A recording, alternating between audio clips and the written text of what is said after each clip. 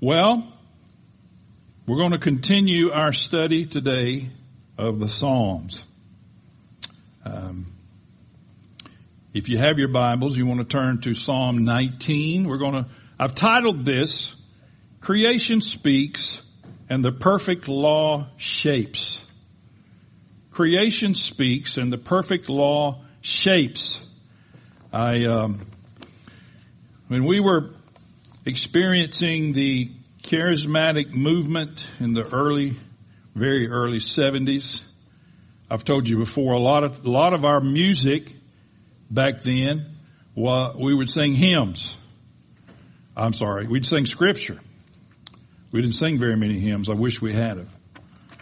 This is one of the first songs that we learned to sing, and it has become one of my favorite psalms. It's not the favorite, but it's become one of the favorite psalms that encourages us.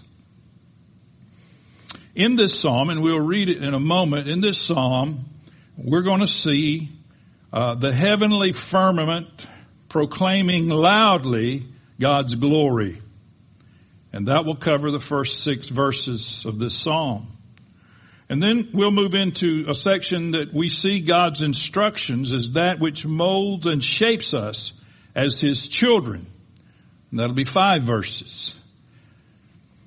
And then we'll finish out the last 3 verses in view of the greatness of His creation and the value of His perfect law. We present ourselves to Him for examination and forgiveness.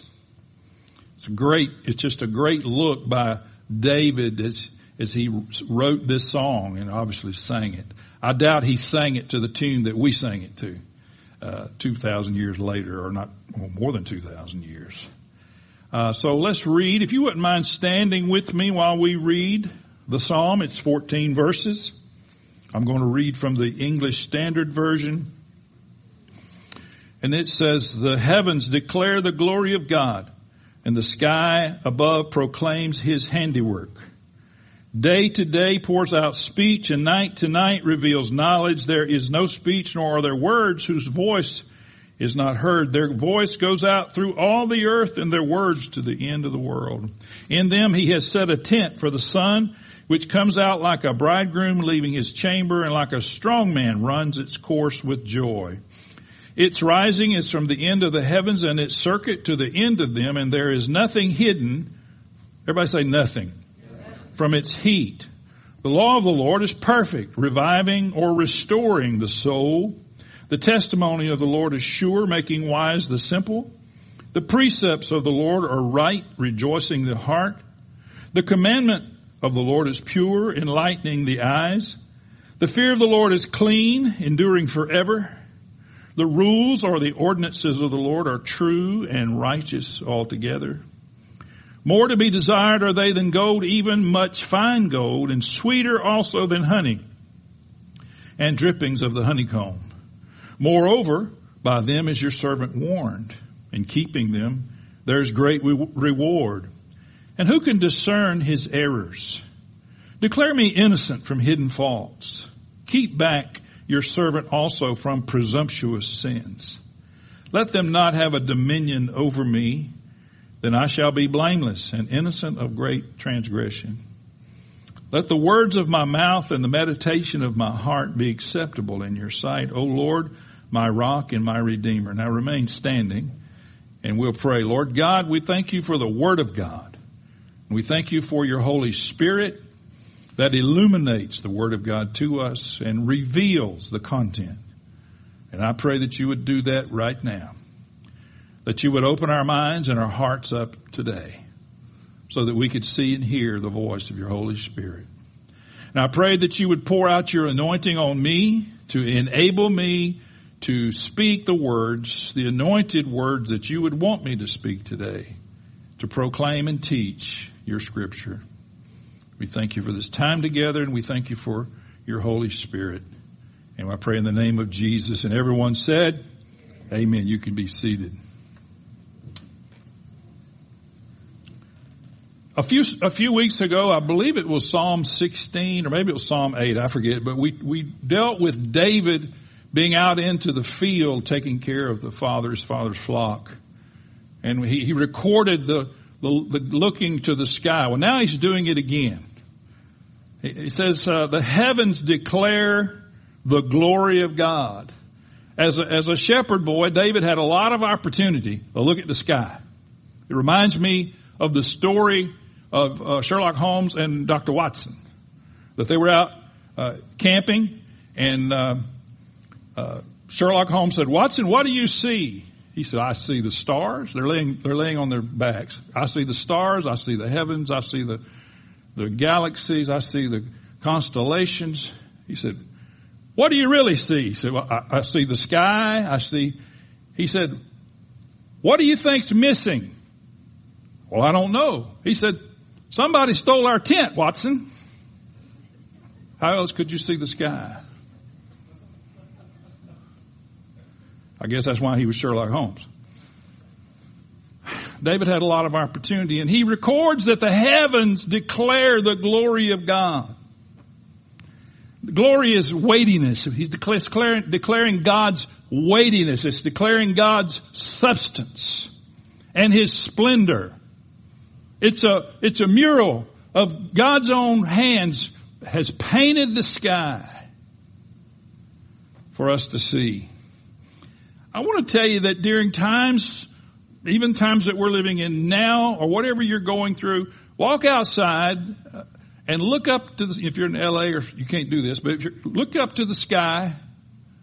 I don't mean Lower Alabama, but California, but and look at the heavens, look at the stars, look at the constellations.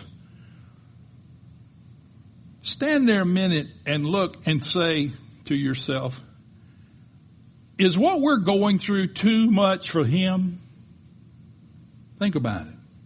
Is what you're going through too much for the God who made that? Is what the difficulties you are facing, is it too much for the God who formed all of that and gathered it all together? He goes on to say, their sound has gone out. The sound of the heavens has gone out. And then he says, but there are no words.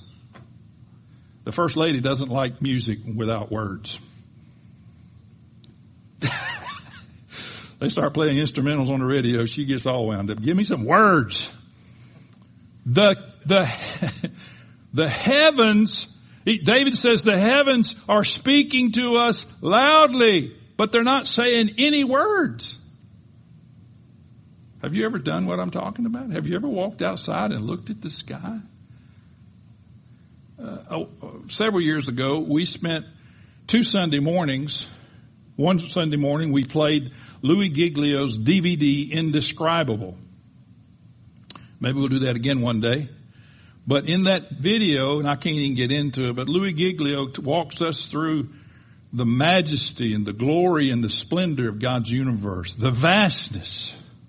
And he quotes statistics and numbers that just blow your mind, because he's looked up at the heavens that declare God's glory. Paul in Romans 10:18 quotes this verse. He says that he quotes the verse that we just read about the heavens declaring, about the voice being spoken. And he says they have a testimony. He quotes it so that the world has a testimony. And even earlier in his letter to the Romans, he writes these words, since the creation of the world, his invisible attributes, his eternal power and divine nature have been clearly seen, being understood through what has been made, so that they, and some versions say, so that men are without excuse. I've heard people say, well, all I got to do is go out into nature and I get close to God. Now, sometimes that's a cop-out. Sometimes that's I don't need anybody else, just give me a tree. Now, I'm not talking about worship and creation. But there is an element of being in creation and being out into the wild, so to speak, or looking to the sky and being able to see.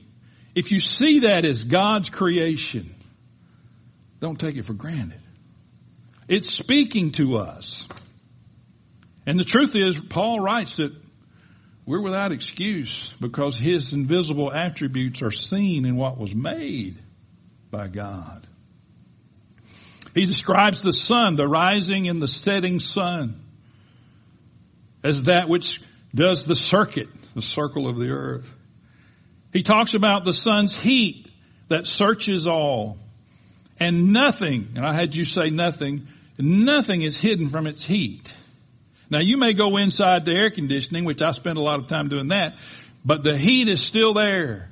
Nothing is hidden. When the sun goes across the sky, assuming it's not a cloudy day like today, when the sun goes across the sky, nothing is hidden from its heat, from the rays of the sun, bringing heat and vitamin D, by the way, which is good.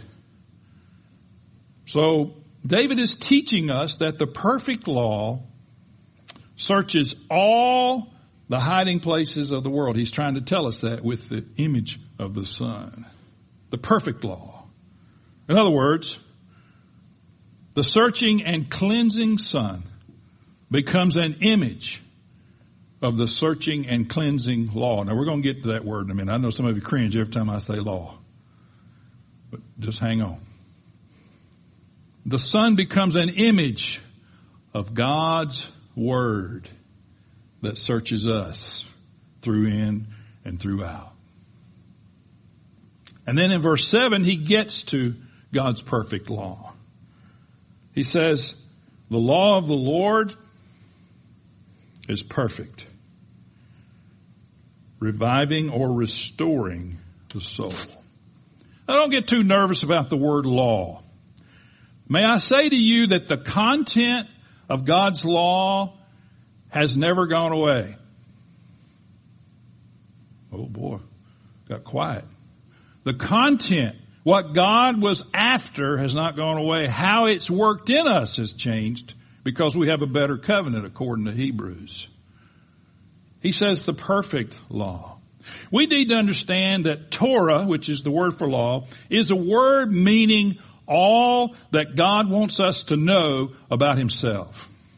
If you take the full content of the law, what it is what God wants us to know about him. Remember a few weeks ago we talked about the word Torah indicating pointing. It was a directional term. As a matter of fact, the Y in the Hebrew text means a hand, pointing with a hand. And so the Torah points in a direction, and the primary direction that it points is to God himself so that we understand him. God wants us to know him. He doesn't want you just to know a bunch of rules. He doesn't want you just to know a bunch of precepts and words, although those are good because they're collectively, they're intended to point us to him. Okay, I'm not going to go down that road. By the way, if you want to know God's perspective, I'm not going to ask you to raise your hand because somebody might not. If you want to know God's perspective, you're going to have to find out what God says. You can't know God's perspective just by hoping that you do. You have to understand what did he say? What direction did he take with his words? We have 66 books collected in one book right here. And you'll spend the rest of your life, even if you're very young, you'll spend the rest of your life digesting the content of this book. But the more you do that, the more you see God's perspective on things. He says the law of the Lord is perfect and it restores or revives our soul. It revives our soul. How many of you from time to time know that we need some reviving? We need some restoring. Life happens. Life happens, whether we like it or not. We can bounce around in a bubble and act like everything's great, but sometimes life just happens to us. And we need some help. And he says the law of the Lord is perfect and it will restore your soul. I don't know how many times that I've been in a place or a situation that just, I didn't know what to do, and I opened up the scripture, began to read the scripture, and something began to well up within me. And that was him restoring my soul through his word, not mine. And then David gives us a series of what I call parallel nouns. And we'll come back to these, but he talks about the testimony of the Lord, which would be statutes, precepts, commands, rules, fear of the Lord, which is an odd one. We'll come back to all of those. We're going to start with testimony. He said in verse, I guess I just need to keep these in my hand. He said, the testimony of the Lord is sure, making wise the simple. The testimony of the Lord is sure, these are just the testimony of the Lord. And again, these are some small nuances as far as differences between these words. Let me just sum all of them up for you. God's Word. They're all summed up. They all deal with God's Word. The testimony of the Lord is just principles, firm principles, to which God Himself testifies.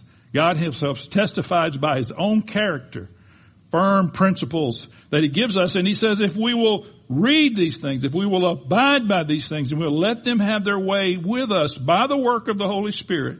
You know, paper can't do a thing for you. Leather can't do a thing for you. But the words, which are living, combined with the work of the Holy Spirit, can do something in you. I hope we understand it. And it makes the simple become wise.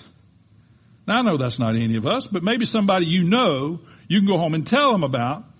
Yeah, right. We all need this. It's bringing wisdom to us. And then he talks about precepts. He says the precepts of the Lord are right, rejoicing the heart. Basically, these are just mandates or their direction for living. They give us direction, once again, pointing for living. And it's rejoicing the heart. Why would that be the case? Because obedience to God is the right way to joy.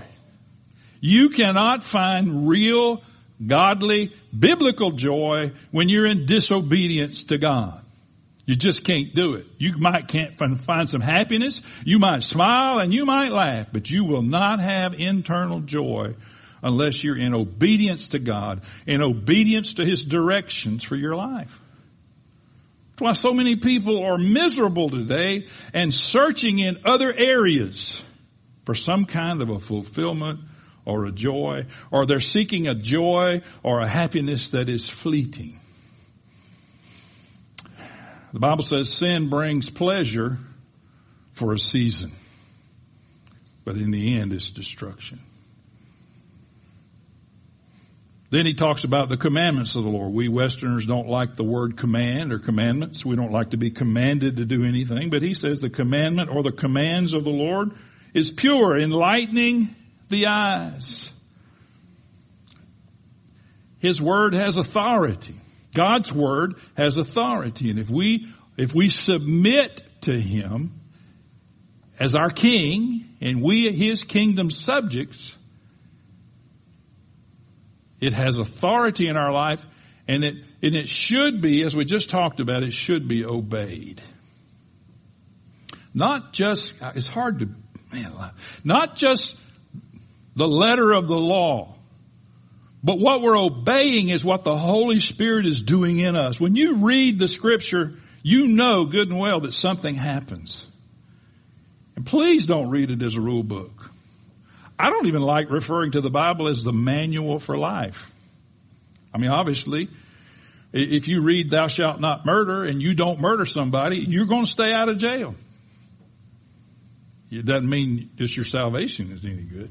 It just means that you saw a rule and you obeyed the rule. It's a heart thing. And even here we're talking about a heart thing. And he says, the commandments of the Lord are radiant and they give light to our eyes. When we read the Scriptures, when we read God's Word, all of us have experienced that moment when our eyes are opened and we see something.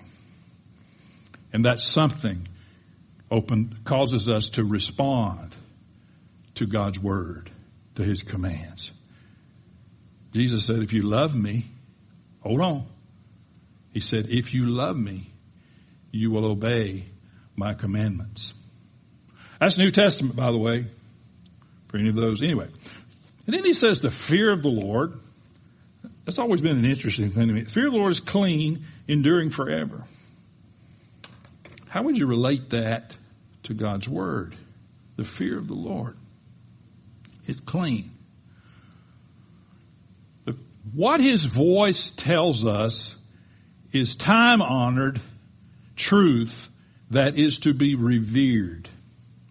Approach God's Word with honor. Approach God's Word as holy, because His Word is holy. And this is why we stand when we read the Scripture. We've never made it a law, and when we have a guest speaker and they don't do it, I don't get bent out of shape. But the reason we stand when we read the Scriptures is because we see it as sacred and something to be revered, not because it's in a book, but because it's living and it's God's Word.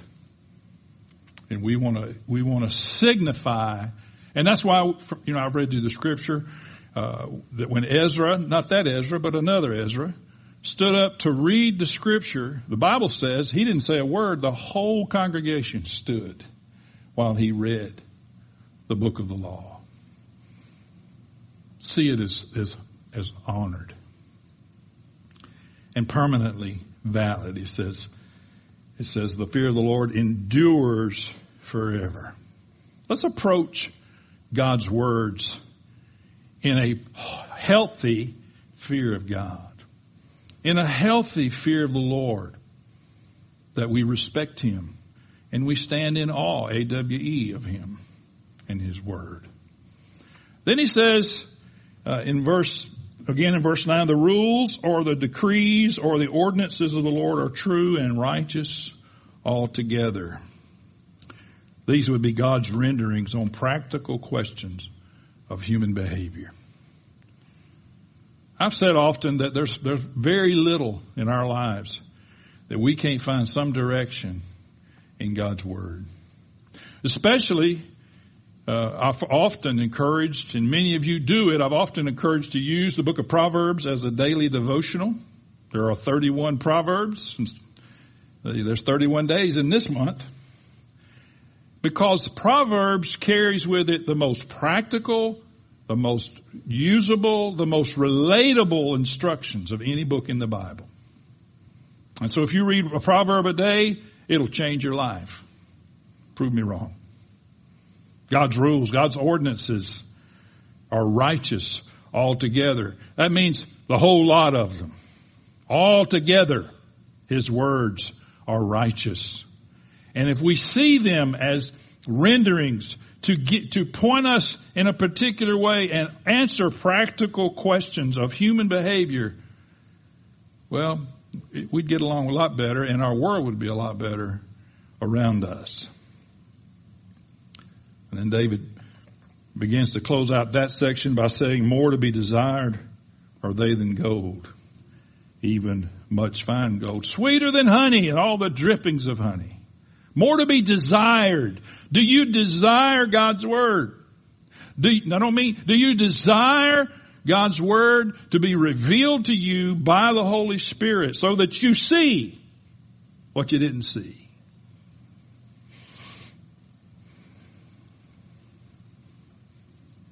Jeremiah said these words. He said, your words were found and I ate them. Did I not? William, did I have a slide for that? Okay. Your words were found and I ate them. And your words became for me a joy and the delight of my heart. For I have been called by your name, O Lord God of hosts. How many times have we found God's Word and they became to us a joy and a delight?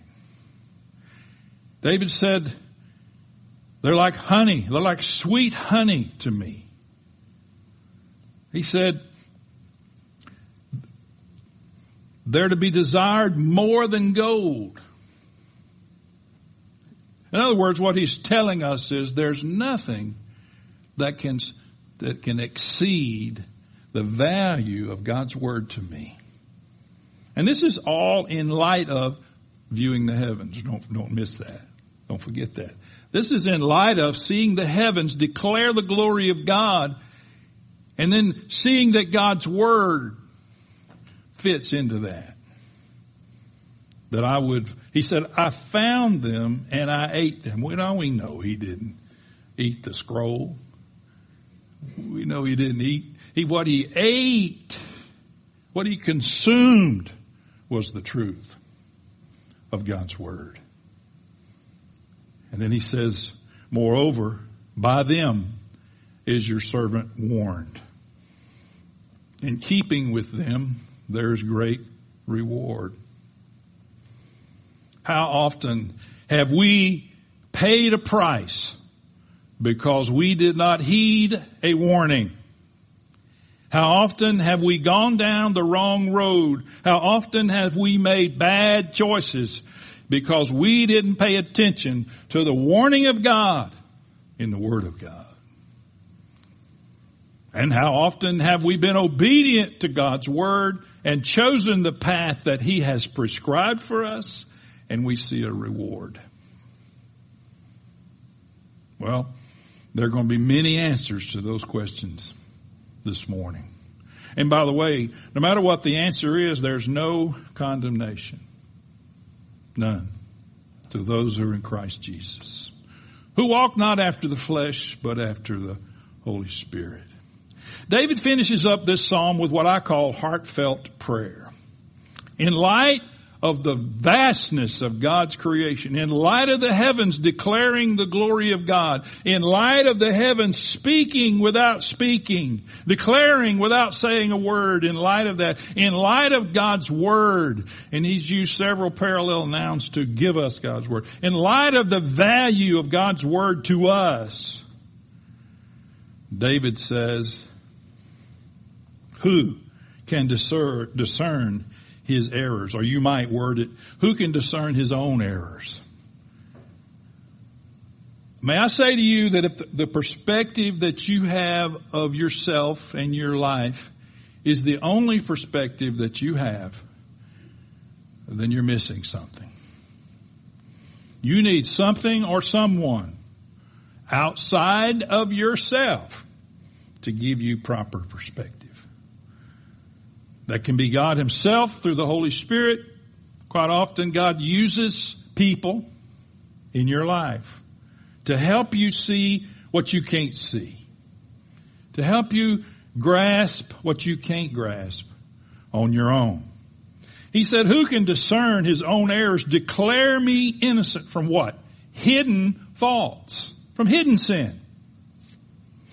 Declare me innocent from that which I have committed, but I'm not even aware.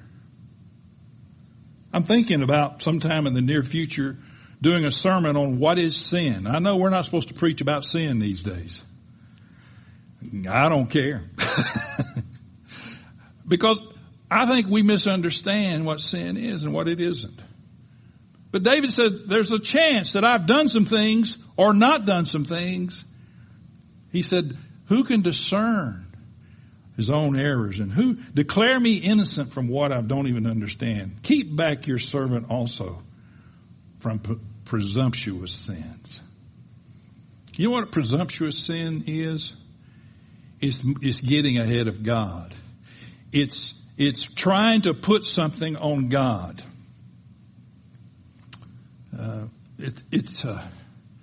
Faith is in God alone, period. Faith in God, period. Not faith in what He does, not faith in what He gives, not faith in what He performs in our lives. Our faith is in Him. Presumption asks God to begin to do things that we want to assume, but He has nothing to do with it. And David is saying, keep me from that. Keep me from jumping ahead of God and trying to put my will on Him. Guard against that. Then I shall be blameless and innocent of great transgression. And then the last verse is the posture that we assume. And boy, would it be a better world if we could adopt this verse. Let the words of my mouth and the meditation of my heart be acceptable in your sight, O Lord, my rock and my Redeemer. May the words of my mouth, the meditation of my heart be acceptable in your sight, oh God. How many times have you said something? How many times have you posted something on social media, and as soon as you hit the button, you went, oh my goodness, I sure wish I could get that back. And admit it, a bunch of you have typed it, and then you hit that backspace button. Let the words of my mouth and my fingers typing be acceptable in your sight. And let the meditation of my heart, what's going on inside of me, let it be acceptable in your sight, oh God. Ooh, what kind of world would we have?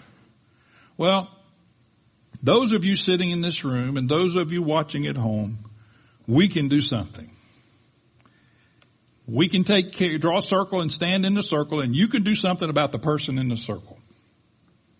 You can't do anything about anybody else. You think you can, but you can't.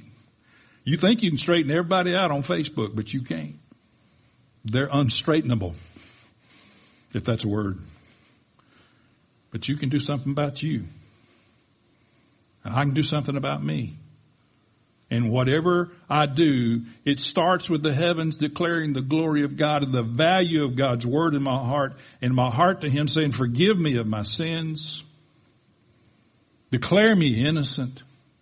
And let the words of my mouth and the meditation of my heart be acceptable to you, O God, my rock and my Redeemer. Let's take care of the person in the circle and let that affect the people around us. Amen. Stand with me.